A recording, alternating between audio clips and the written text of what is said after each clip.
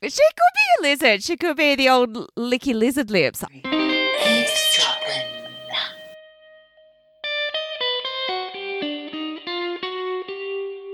Hey, Michelle. Hello. How are you? Good, perky. You're looking perky. You're perky. Am I perky? Yeah, you perky? Well, I am perky, but when we were growing up, perky meant... Puking. Yeah. Oh, I perked up. You perked up. Mum, the bird's just perked up. But we had a bird called Mr. Perky. I can't even believe you said that. It's all about the birds. We had birds last week. We did. We did psychic birds. Well, yes, absolutely. Animals coming back as spirit form. We've got quite a lot of that in our back catalogue, haven't we, Michelle? Indeed, we do. And in fact, I had a conversation last night where people were telling me about psychic pets. So I think we need to put a pin in that and revisit. Absolutely. I know for a fact that our resident mystic... Who's modern, Tamira. She has a lot of information about psychic pets. I know that for a fact, so we'll get in touch with her.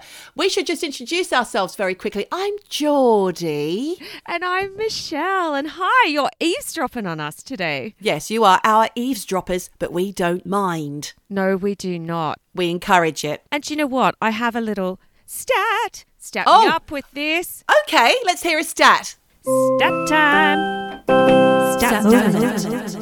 Well, thanks to our amazing eavesdroppers, we are now in the top 5% of podcasts globally. Top five. Whoop, whoop, whoop, whoop. Oh my God. Thanks, guys. I know we've jumped 5 whole percentage points. We have jumped up into the 5th percentile. Could you say it like that? Good on you, everyone, for eavesdropping. Thank you, guys. That does actually mean that we are one of probably a trillion podcasts that are being listened to, and it doesn't make us particularly special, but better than 10%. Better than 10. It is. So I thought that was something to celebrate, something to have a little champagne over. Well, maybe we should pop a little something special over on our Patreon page. That's right, people. Yes. You can put a little tip in our jar, or you can contribute monthly and get extra droppings, definitely, and extra other things. We haven't decided what yet because you're being a bit slow on the uptake, but that's fine. We can wait. Something I can't wait to tell you about is there is more on my favourite and yours, Malaysia Caddick. Wow. Okay, Michelle, hit me with your figure sticks. What? Oh, my God. I don't even know what you're doing. Hit me. So, me. That's what he says. That's how he sings it. I know. He sounds like he's straining when he says that. But yeah, Malaysia Caddick, she is the story that just keeps running and running. It just keeps going. So it's all kicked off again. So anyway, I'll just obviously recap. Just give a little backtrack. Some people don't know who she is. Yep. For brand new eavesdroppers who haven't yet delved into that catalogue, Malaysia Caddick was the missing Sydney fraudster who swindled her friends and family out of more than $25 million. Then she cut off her own foot to pretend she's dead. That's not proven. I know. That's Michelle's. That is Michelle's theory. I think it's the bikers. Anyway, go back a year and listen to our first episode on Malaysia. Yeah. Well, like I said, she's back in the news over the past few weeks. And this case has a lot of attention. So, one of Australia's biggest newspapers, Sydney Morning Herald, have teamed up with 60 Minutes. Oh, my God. Powerhouse. I know, Powerhouse. They've got a podcast called Liar Liar, Malaysia Caddick and the Missing Millions. Wow. I think they stole that headline from us because I didn't say Liar Liar, but I did say Malaysia Caddick and the Missing Millions. I think they've been eavesdropping on us. Anyway. They have, because they've pushed us up into the 5%, haven't they? I reckon that's what it is, yes. So there's a journalist called Kate McClearmont, and she has revealed some new details not previously known in this case. Right. So the podcast claims that they've uncovered evidence that Melissa wanted to borrow a big sum of money from a dodgy lender, which she was then going to invest in cryptocurrency. There's speculation about why she wanted to do this. And there was a psychologist who weighed in on this, saying that she obviously was getting the gilts. My words, not his.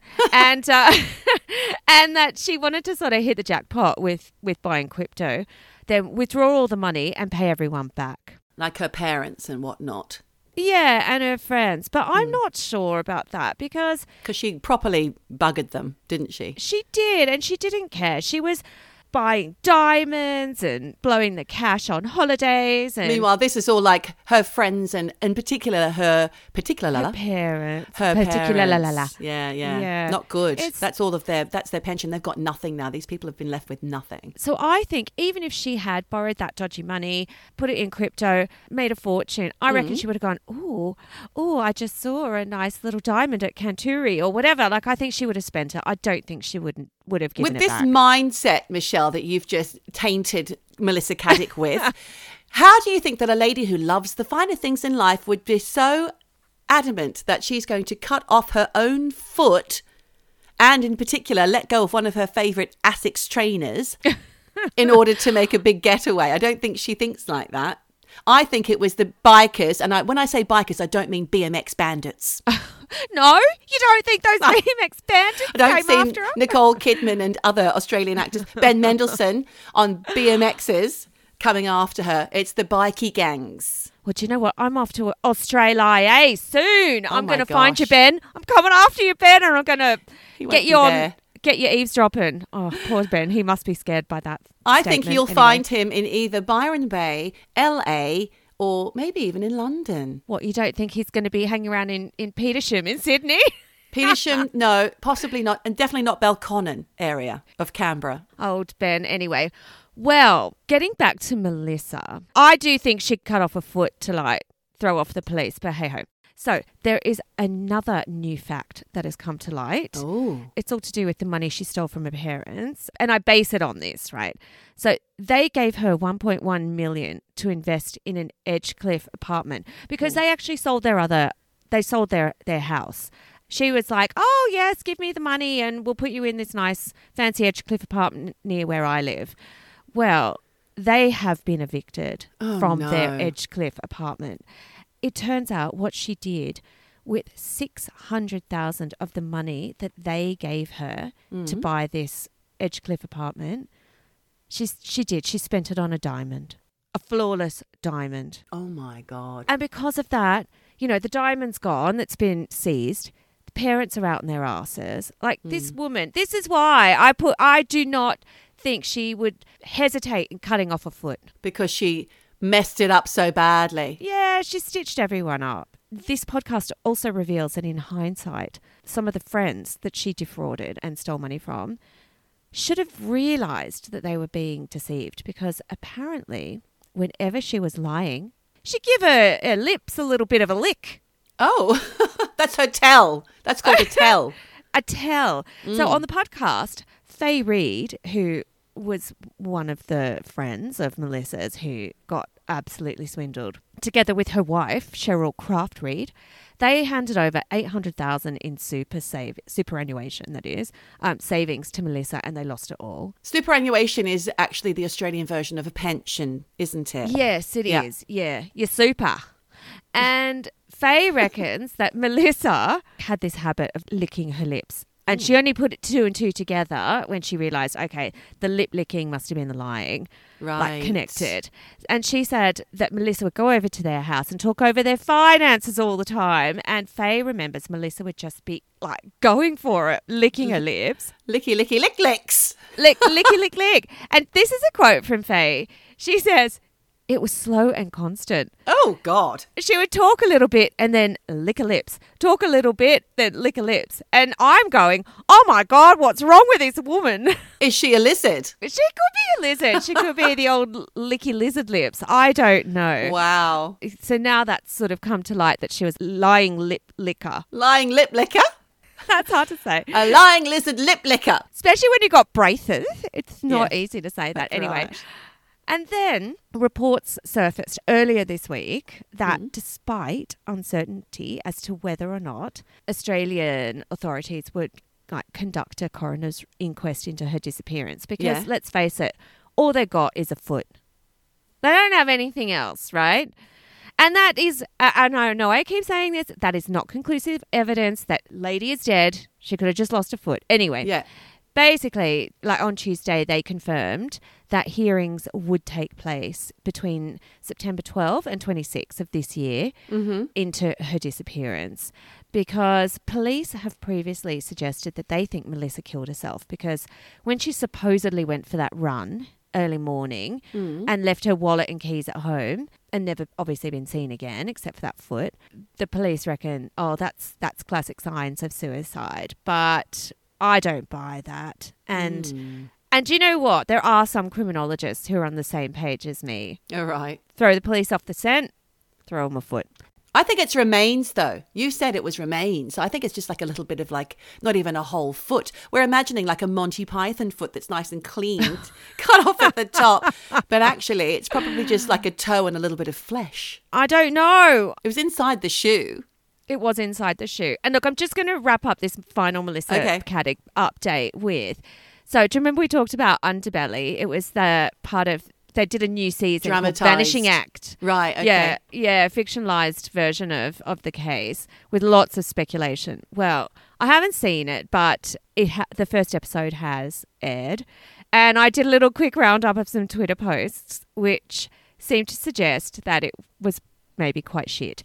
So there was with one viewer actually tweeting, "This already looks like a pile of shit." That's a quote. That's not promising. And I love this one. Another person tweeted, "Melissa Caddick is sitting somewhere in Switzerland, drinking wine with her new prosthetic foot, watching an episode of Underbelly about her." Well, maybe you'll be invited around to her condominium, Michelle, to join her one evening in front of the open fire on the deerskin rug. What do you say? I am going to have my eyes peeled for anyone looking like Melissa drinking an Aperol Spritz with a limping around robo with foot. Perfect diamonds on every finger and half a foot. And so apparently this series starts off by saying, like, and this is what makes it, everybody I think thinks it's so shit, is it says, supposedly, and this is in Melissa, like the character speaking, supposedly in November, I jumped off a cliff near my house in Sydney after I got busted and freaked out. If you believe that story, then you'll believe anything. But then again, I found most people will believe anything. That's how I got rich in the first place. Licky, licky, licky, licky, lip, lips. Licky, licky, lip, lip, lops. Exactly. So look, Eavesdroppers. Yes. If anyone's watching it and wants to weigh in, get in touch. I'm all over it. I'm all ears. I don't know how you watch it if you're not in Australia. How do you do that? I'm not going to suggest that people illegally get a VPN and watch it. I'm not going to suggest that. Okay, fair enough. Okay, well, we won't do that then. Absolutely not. Well, that's fascinating, Michelle. Maybe we should do an entire, what about a Patreon? And you know what else? We've got a few things to add on to our latest Patreon extra droppings, because I've had a couple of listeners get in touch. Our resident statistician, Anna, in France, she was the one who told us that we were in the top 10%. So big up to her. Yeah. Now, she also had something to say about 2 episodes ago when we spoke about acts of God, my story that I told you about Kevin O. Smith, Pastor Kevin O. Smith, who did the massacre and was sacrificing his flock for Noah's Ark, etc. Well, I said at one point that he suggested they listen to reggae dancehall acts such as Buju Banton. And then I reminded you that in the 90s, Buju Banton had a song called Batty Boom Boom. No, Boom Batty Bye, or something like that. It was Batty Boom Bye. Yeah, which actually turned out to be horrific. Did you listen to it? There's a link in the show notes, people. Okay. People! Well, listen, no, Anna was very concerned because she said poor old Buju Banton wrote Batty Boom Bye as a teenager and he deeply regrets it now, and he's not a homophobe. He was actually 15 years old when he wrote it, and it was originally about a paedophile who was caught molesting young boys in Banton's neighbourhood in Jamaica. And he went on to say that in recent days there has been a great deal of press coverage about the song Boom Bye Bye. That's what it's called. Aha, okay, yeah. Batty Batty Boom Bye. From my past, which I long ago stopped performing and removed from any platform that I control or have influence over, Banton told Urban Islands magazine or website. Banton hasn't performed the song since 2007. Well, I have got a link, so it is out there, but out he's not there. in control. No one's in control of the internet, so fair play Poor to him. old Buju. But he said that on release after 7 years in prison for, I think, some kind of drugs misdemeanor. But he's out and he's very well respected in Jamaica and worldwide as a dancehall act. Then there's another eavesdropper, Björk Ventorsen, who is in Madrid, I think. He's not Spanish, he's Icelandic. And he likes snowy adventures, clearly. And he got in touch to let us know that there's been a follow-up on our Snowy Misadventures episode quite a few episodes ago. I can't remember which one that was. Oh, it was episode 10 of this season, season 3, 2022, Snowy Misadventures, about the 9 young Russian hikers who perished going on a cross-country skiing trek in the Ural Mountains. There's been some more information about that, but I'm not going to tell you. I think we should tune in. You should tune in to Patreon. Give us a tip. You can hear more about it. You're a tease, aren't you? You're a tease. Well, not only that, Michelle, but we've got 2 stories to tell today. What's our topic? Well, I'm calling it public transport disasters, is what I'm calling it. Oh, all right. I'll go with that. Yeah. Okay. So I don't know, Geordie, if you've been following the news in the past week. That's actually a broad statement. Don't even know what that means. But anyway. The answer is no. Okay, me either, really. But I have spotted this particular news piece, which it's about the Malaysia Airlines disappearance. Oh, right. That's fascinating. Yeah, and there's been renewed interest in it in the last few weeks. But I will say, Michelle, if it's not on 14 Times or the Daily Star, I won't have caught that. Jesus they're Christ. the only things I read. These are in reputable newspapers. Do you remember when this happened back in 2014? Yes, I do, very much so. And it came hot on the heels of a Russian missiles downing another Malaysian Airlines. Yeah. Because I love to fly Malaysian. I think they're one of the best airlines, and I haven't flown them since. Not that I fly very often. Well, we also had a pandemic. And so I didn't go into that Russian because they've said it's not That connected. happened beforehand, didn't it? Was that I thought it first? happened after. Maybe it was after, yeah. I thought it happened after. Look, I'll put a link to that just to get, because, we're fast and loose facts here. Basically, it's one of those modern day mysteries that no one can really get their head around because to me, I remember when it happened and I just could not comprehend that a plane could literally disappear.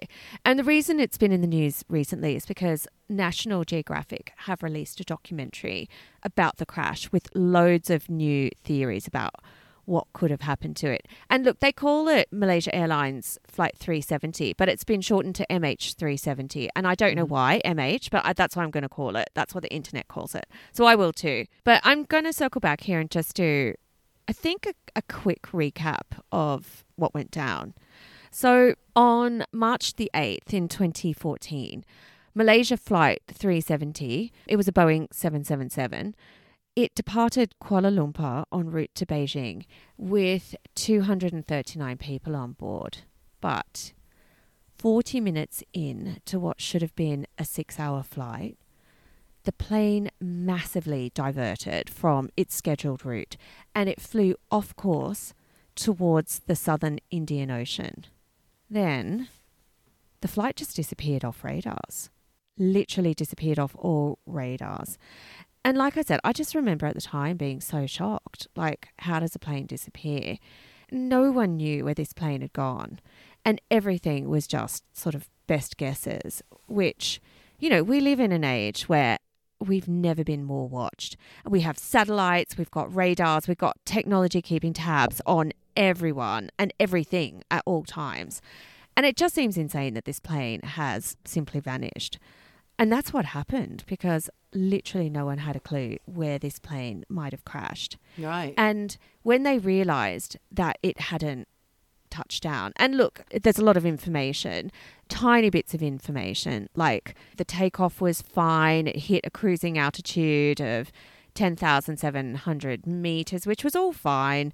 There is a reporting system that transmitted data, which was, sent its last transmission, which was all fine.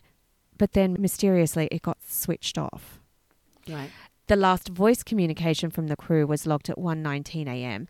and they can't 100% identify who made this last voice communication, but they think it probably was a pilot, but they don't know for sure. They said, "All right, good night." Ooh. Which seems pretty innocent. Yeah. But not when you put that in the context of all the communications got switched off. Yeah. Did they lose track of them as well on the radar? Well, the thing was, at 1:21, so 2 minutes after that last voice communication, The plane's transponder, which is like the system that communicates with air traffic control, like I said, was switched off just as they were entering Vietnamese airspace over the South China Sea. Mm-hmm. Then the plane didn't check in with controllers at Ho Chi Minh City as it flew into Vietnamese airspace. No distress call was received, just off radar. Then at 1:30, Malaysian military radars began tracking MH370 as it went off course.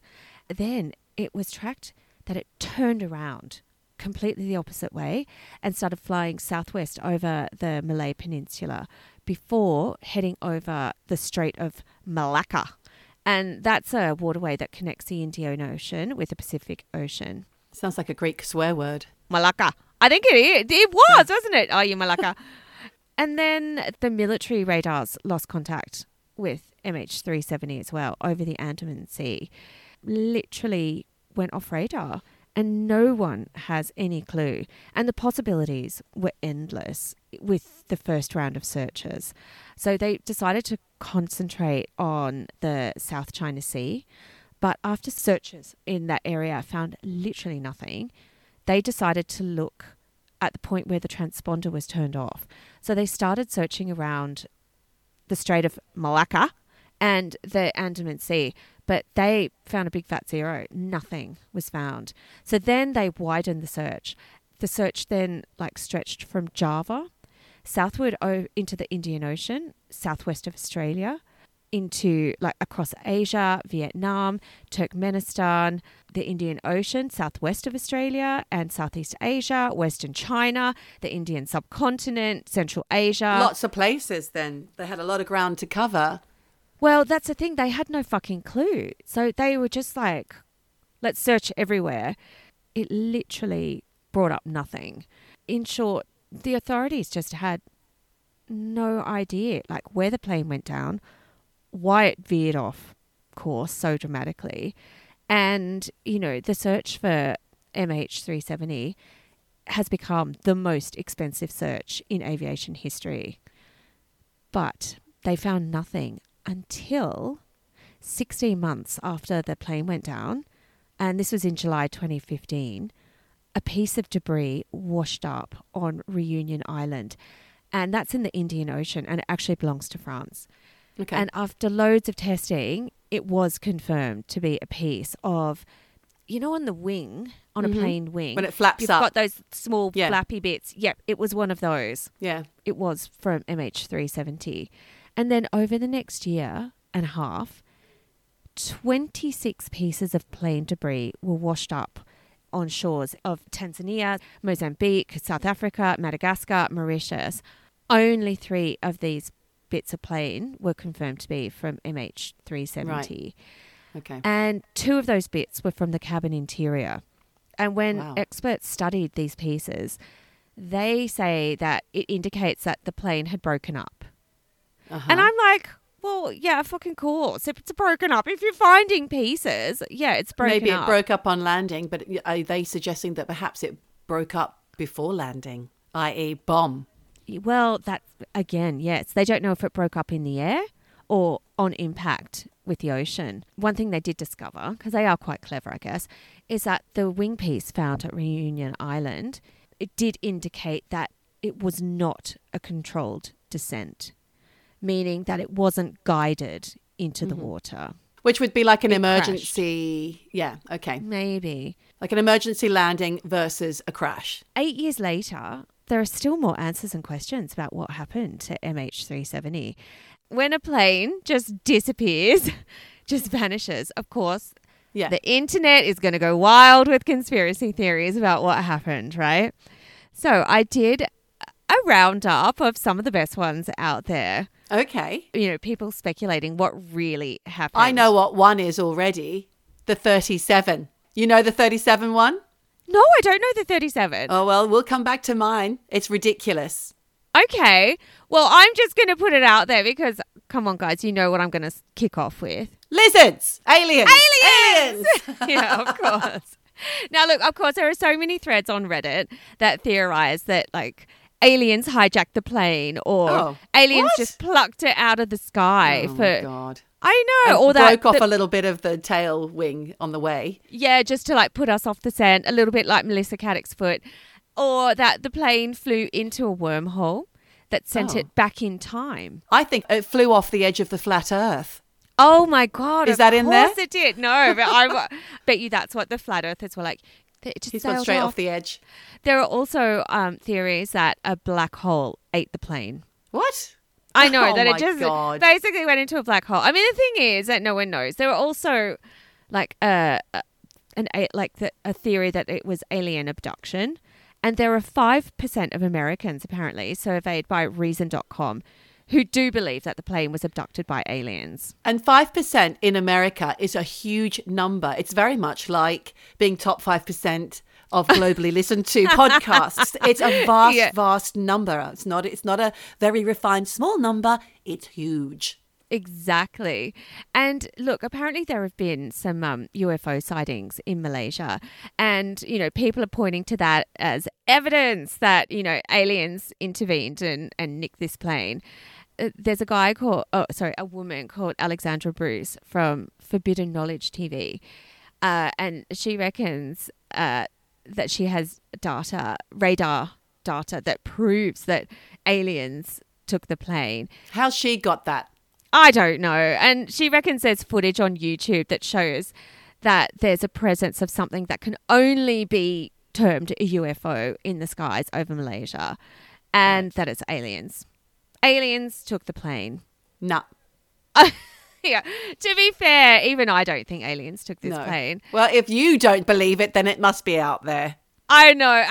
I always love to bring it back to aliens, But in this instance, there are a few more sinister ideas here. One of the most plausible, supposedly, is that there was a cockpit fire. This theory actually comes from a pilot called Chris Goodfellow, and he reckons that if there was a fire in the cockpit, it would have led to the captain turning the plane around towards a nearby airstrip. So that would account for why the plane went off course. Right. And he reckons that the loss of communication with the cockpit is what would happen if there was an electrical fire. Plus, he reckons that the crew would have been really focused on flying the plane rather than radioing in a distress call.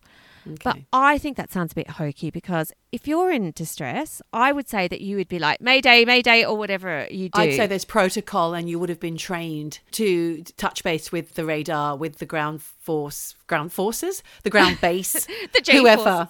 The G-force. I agree. I think there would have been a distress call. But he says if there was a fire, he thinks the pilots probably would have lost consciousness. Okay. Because of smoke inhalation. And I do think that there is something in that. And then he reckons the plane would have pretty much been flying itself for hours until it ran out of fuel and crashed. It does sound like a nice, neat little wrap up, but there's literally no evidence for that at all. So it's just a theory. Who knows? So if it was flying for hours, the pilot's out cold, there's a fire where? In the cockpit. Yeah. Does that mean that the oxygen has knocked everybody else out? Yeah. And everybody's fallen asleep? Okay, because otherwise you'd have attendants trying to get in there, trying to figure out what to do next. I mean, look, Johnny, that's horrific if that is actually what happened. Because imagine the cockpit, if there was an electrical fire, the cockpit probably would have been closed off, locked, right? Yeah. And imagine if they weren't all dead from smoke inhalation and they just knew for 3 hours they were circling and doomed. Jesus. I mean, that is actually too horrific to think about. So this is good that we're talking about this like a week before you're about to take a long distance. Thank you very much. I'm not flying Malaysia. Not that I still would. There are so many question marks around this case. Right, okay. One of the theories is that Russian special ops took the plane. And you touched on this by talking about Russia. And this all came about because New York Magazine came up with a theory that Russian spies could have broken into the electronics room on the plane, and a hijacker who was obviously well trained in this stuff could have been pulling the plane's electronics apart and faked some of the satellite data that researchers have sort of been trying to use to figure out where the plane crashed. Oh, you mean post-crash? So remember, the military picked up some data signals, some radar signals. So they messed with it from the ground? No, that there was a hijacker on board. Okay, right. And broke into the electronics area of the plane and was manipulating on board to try and throw people off the scent. But to me, that sounds all a bit like Bond. I don't know. I mean, I guess it's possible. And that sort of ties into like theories of a faked flight plan where a hijacker, Russian ops or not, concealed a fake flight plan and from an uncontrolled airport. And it's all quite far-fetched, all of this. But could Russia have been involved? I don't know. Because you seem to have some ideas on that. No, it's just unusual that, first of all, we lose the plane. And the next thing you know, only a few months later, I can't remember the timeline, Russia shot down a passenger Malaysian airline flight that was in their airspace. But it wasn't illegal for them to be flying through it. It was a massive mistake and they had to apologise. Yeah. Or was it? I mean, who knows? What's that all about? Who knows? I don't know. But I did read one theory about the 37 because it was MH37. Yeah. Well, 370. 370. They were flying at 37,000 feet. This, that, and the other. There was somebody on one of the forums like Quora or Reddit. This kind of stuff holds no truck with me whatsoever. This is very Q. Adding up all the numbers. 37 this, 37 that. There were 37 passengers. There were 37 this. It went and if on you and add on and 2 on. and 1 and this, it adds up to... Sorry, right. that's hokum. That's wrong. I didn't come across that. But I did hear that the pilot possibly could have been targeted and, what do you call it, when they're groomed by a Malaysian rebel, group that are opposing the Malaysian government, and that he overpowered the co-pilot and suicide missioned the plane. Or it's been covered up by the Malaysian government that he was negotiating and they didn't play ball, so he crashed the plane. And the Malaysian government are hiding the information. That is very possible because there's a lot of things that don't add up here. Basically, there was also a theory about a remote cyber hijacking. And there was a historian called Norman Davies who wrote a book called Beneath Another Sky, A Global Journey into History. And he reckons that flight MH370 had Boeing's Honeywell uninterruptible autopilot onboard computer, which he thinks could have been hacked and then reprogrammed and flown to a secret location, because he told the Sunday Times, and I've read this elsewhere too, so the plane cargo had like all of the logs of how much weight the plane was carrying, but then there was 89 kilos of cargo added to the cargo list after takeoff. Wow. And that's never been accounted for. And he reckons the plane may have been carrying sensitive material or personnel to Beijing, that he reckons it could have been something or someone on board that plane that people did not want getting to China, getting to Beijing. And that's why the plane was maybe remotely hijacked and crashed. I also heard that some people were able to reach their loved ones' phones. They were ringing long after the crash. So some believe that they did land safely. Really interesting. Because, there are other theories that like CIA was involved, that US military shot it down, because apparently the atoll of Diego Garcia. Love that name. Sounds like a footballer. And that's in the middle of the Indian Ocean. That's got a US military base on it. And there was one sort of theory that suggested the plane was there on a kamikaze mission and that the US military shot it down before it could reach its target. But then the Americans would have had to fake the satellite data and the military radar data and scooping up all the bits of the plane. That obviously, of course, has never been proven. And and that would require too many people to keep quiet about. What a mess. What a mess. This is crazy. Also ideas that North Korea took MH370 because maybe that had something to do with South Korea's claim that North Korea took out a Chinese plane earlier on the 5th of March. And there was a North Korean missile just 7 minutes after this plane went down. So, and then 3 days later, MH370 disappeared. So some people are trying to connect these two, but again, there's no evidence for that. Okay. And then there was also an Australian, this happened in March 2018, some guy from Australia reckoned that he'd found the wreckage of MH370 using Google Earth. He'd been like combing the Indian Ocean on Google Earth for years looking for this plane. And he reckons he's found it and that it's riddled with bullet holes. Oh. And that it's located a few miles off Round Island, which is like governed by Mauritius, and that it's in a part of the ocean that hadn't been searched by crews. Right. And, you know, he also reckons that US officials are refusing to search that area and are withholding information from the public. So I don't know. But there's a lot to look at. And look, there are other ideas that there was a diplomat on board that had sensitive information, and that's why it was specifically targeted and shot down. There's like life insurance scams. Again, like there's connections between China and Edward Snowden. I mean, look, all you need to do is go online. There are millions of conspiracy theories, but the upshot here is basically the evidence they have is thin on the ground. The searches that they've conducted have basically brought up nothing. 3 bits of wreckage have shown up over the last 8 years. That's it. Wow. Where this plane is, nobody actually knows. Or where it landed or what happened to it. But we are none the wiser, and maybe we never will be. And those families just have to mourn and just assume that they didn't make it. Yep. So there it is. That is shocking. Well, I think that we should put a pin in that, Michelle, and explore that further for our Patreon extra droppings. What do you think? Great idea. Get over to Patreon. Thanks, Michelle, for that, because it's fascinating and something that I do occasionally think about, especially when I'm 30,000 feet in the air. Oh, don't. That's going to be me.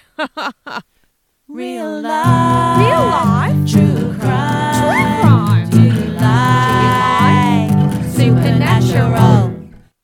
I've got some information here. You know, it's called public transport disasters, and we don't want to scare people, but, you know, shit happens. Things go wrong. And I've got my story here from the Mirror, the Britannia website, and BBC News, a combination of.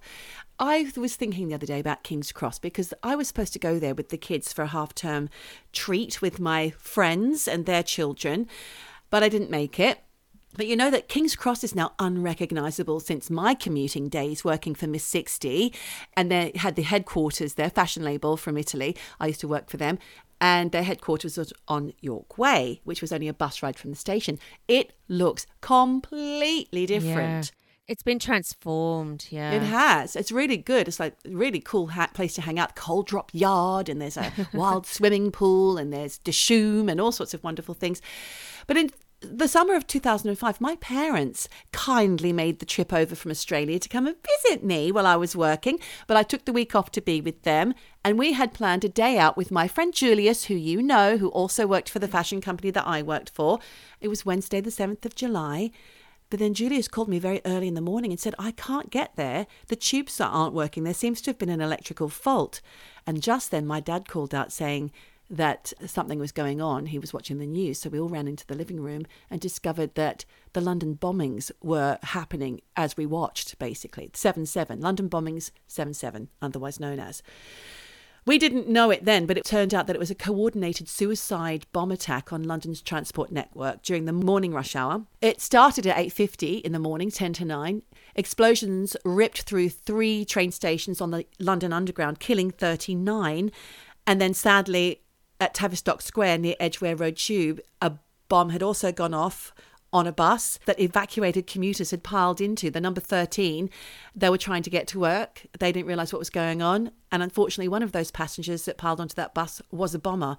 He was on the upper deck and detonated his device, which was 10 pounds, 4.5 kilos of high explosives. And that killed 13 and injured over 100 people. And I had work colleagues on the bus behind. that who witnessed this. So Oh, they needed terrible. trauma counselling. Yep. Altogether, more than 700 people were injured in the 4 attacks. Now, they were carried out by, they believe it was terrorists carrying backpacks. Their journey started at London's King's Cross station. There it is again, King's Cross. Yeah. But that's not what I wanted to talk about today, Michelle. I just gave you a quick rundown of that 7/7 because obviously it was a big deal. And King's Cross station was then shut for a while. A lot of the tube stations were, and I had to do a different route into work. That wasn't the first national disaster that befell London's King's Cross station. Okay. You may not remember this, but there are plenty of Londoners and British people that do. On the 18th of November 1987, at approximately 7:30 in the evening, which was the back end of the rush hour, a fire broke out beneath escalator 4. At that time, the escalators were made of wood. I remember that. Oh, and filled with cigarette butts. People would be smoking down into the tube. Exactly. It was suspected to have been a match that was discarded by a passenger because those are the days you mistakenly think that you're allowed to smoke on the tubes at that point, but they weren't allowed anymore. They were allowed on the top decks of buses and on planes, restaurants and pubs, but smoking had been banned in all underground stations since a fire at Oxford Circus had broken out in 1984. So that's some years earlier. But people often lit their cigarettes on their way up the escalator before leaving the station.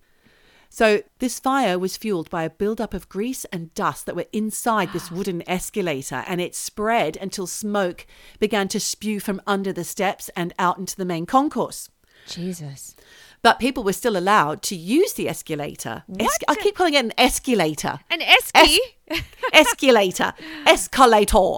And trains were allowed to still pass through at different levels of King's Cross as the flames grew. Because it's such a big myriad of a station, it's enormous. Yeah, it is. It was difficult to get the info out and understand exactly where it was coming from, exactly what was going on. And unfortunately, by the time this black smoke was pouring through the tunnels, crowds of people are panicking, screaming, hammering on trains as they rushed through the platforms without stopping. Some tried in vain to reach the surface through the fumes that were choking them. And don't forget, there are people who work there as well. Yeah. Others tried to seal themselves in underground rooms to avoid the smoke, heat and flames, hoping to be rescued. One survivor who worked for London Underground was Kathleen Ord, who was a ticket inspector. Okay. She was trapped in one of those rooms. It was the mess room below ground with a colleague. She was reluctant in the aftermath to speak out because she feared for her job, but she did say to the Mirror at the time of her experience how she and her colleague opened the mess room door when she heard screams and then saw all this thick smoke and intense heat, and they could see there was no way out for them. So she and her colleagues just shut the door, thought there's nothing we can do to help these screaming commuters, and they began to stuff old newspapers and whatever they could find, tea towels, under the door to stop this thick smoke coming in, and hoped that they would be rescued. And eventually they were, but they were in there for like 2 hours or something. Yuck. That's scary. Firefighter Stuart Button and his colleagues arrived first in the first fire engine that attended the scene. But minutes later, this fireball blasted up into the ticket hall, and the time of 7:45 p.m. was melted into the wiring of the digital clock at the top of the escalators. The temperatures underground were up to 600 degrees Celsius. That's unimaginable. That's an inferno. That is absolutely terrifying. So these firefighters had to spray each other with the hoses just to keep themselves cool. So before that, the police had started evacuating passengers from 7:39 p.m. At 7:42, they informed the booking office staff to leave, which they did in about a minute. But in the confusion, no one alerted the Bureau de Change staff or public toilets staff or people in the public toilets. So they were completely missed out.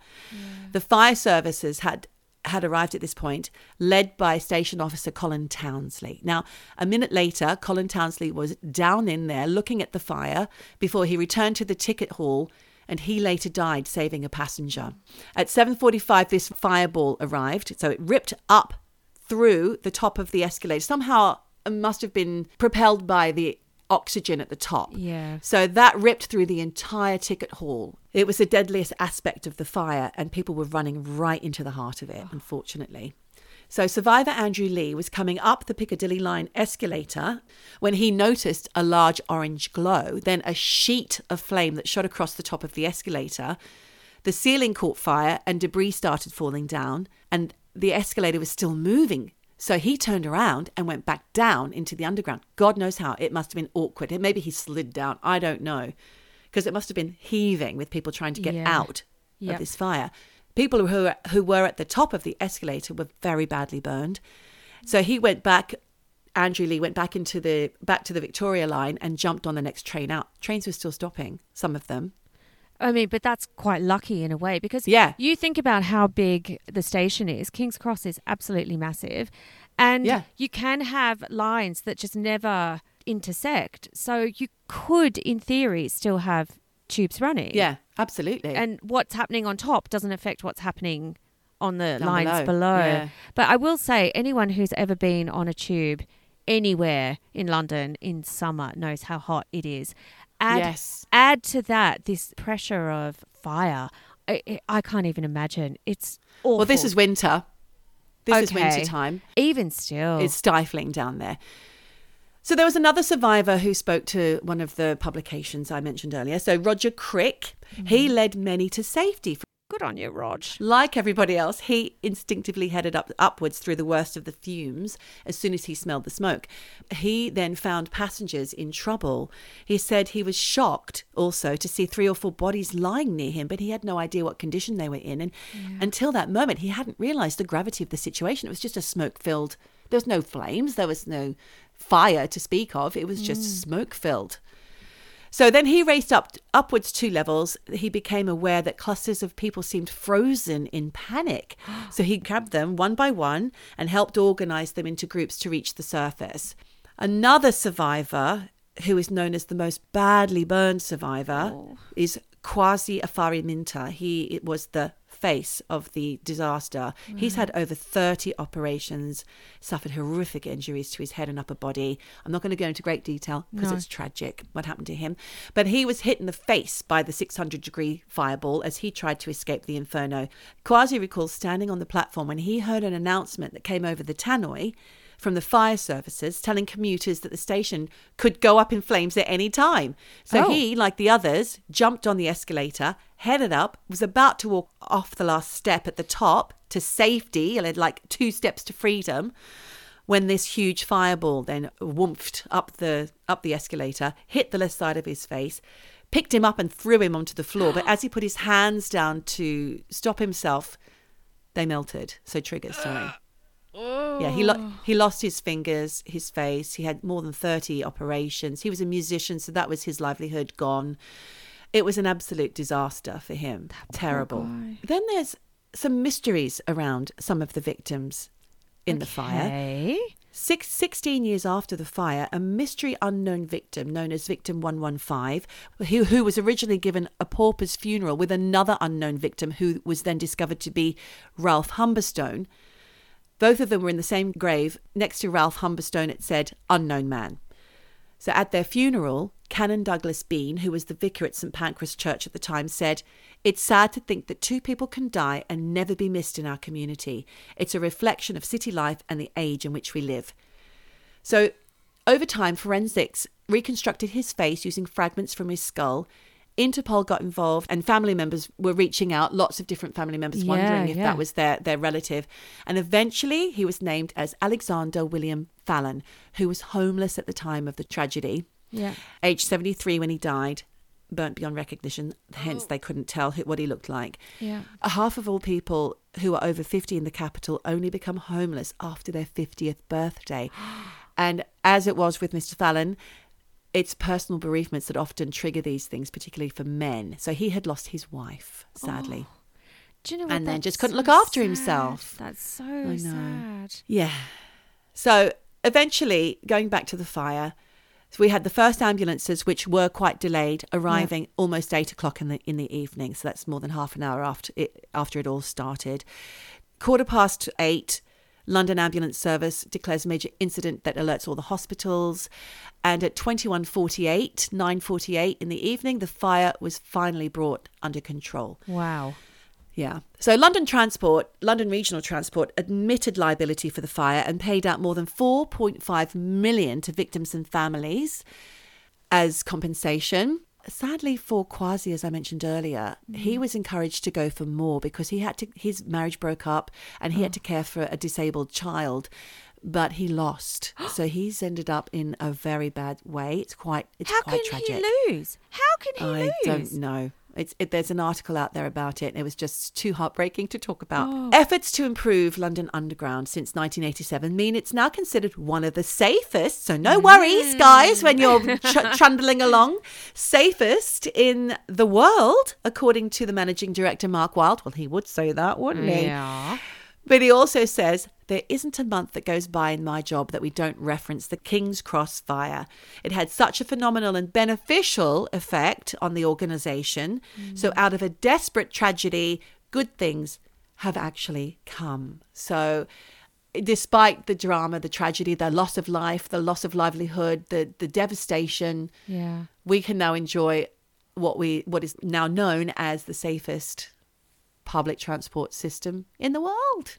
But, London has been beset by all sorts of problems relating to public transport, with all the terrorist bombings. I remember when I first went to the UK, and this would have been like in the very early 90s, in the nothing compares to your days. There had been terrorist attacks, bombings, and the tube was constantly shut down. I remember my ex-boyfriend and I, we missed a flight because we literally couldn't get to Heathrow because everything had been shut down because there had been a backpack discovered or something. And, 80s and 90s were rife for that, yeah. Yeah. And so the fact that this wasn't even connected to that, it was just really, was an act of God, No, it was somebody who dropped a match in a wooden... But, people think fire. up there for thinking. I know, but, and the times have changed because I remember being shocked, A, at all of those wooden escalators, and B, that those top ones, they were filled with like cigarette butts and matches and junk. Things. Yeah.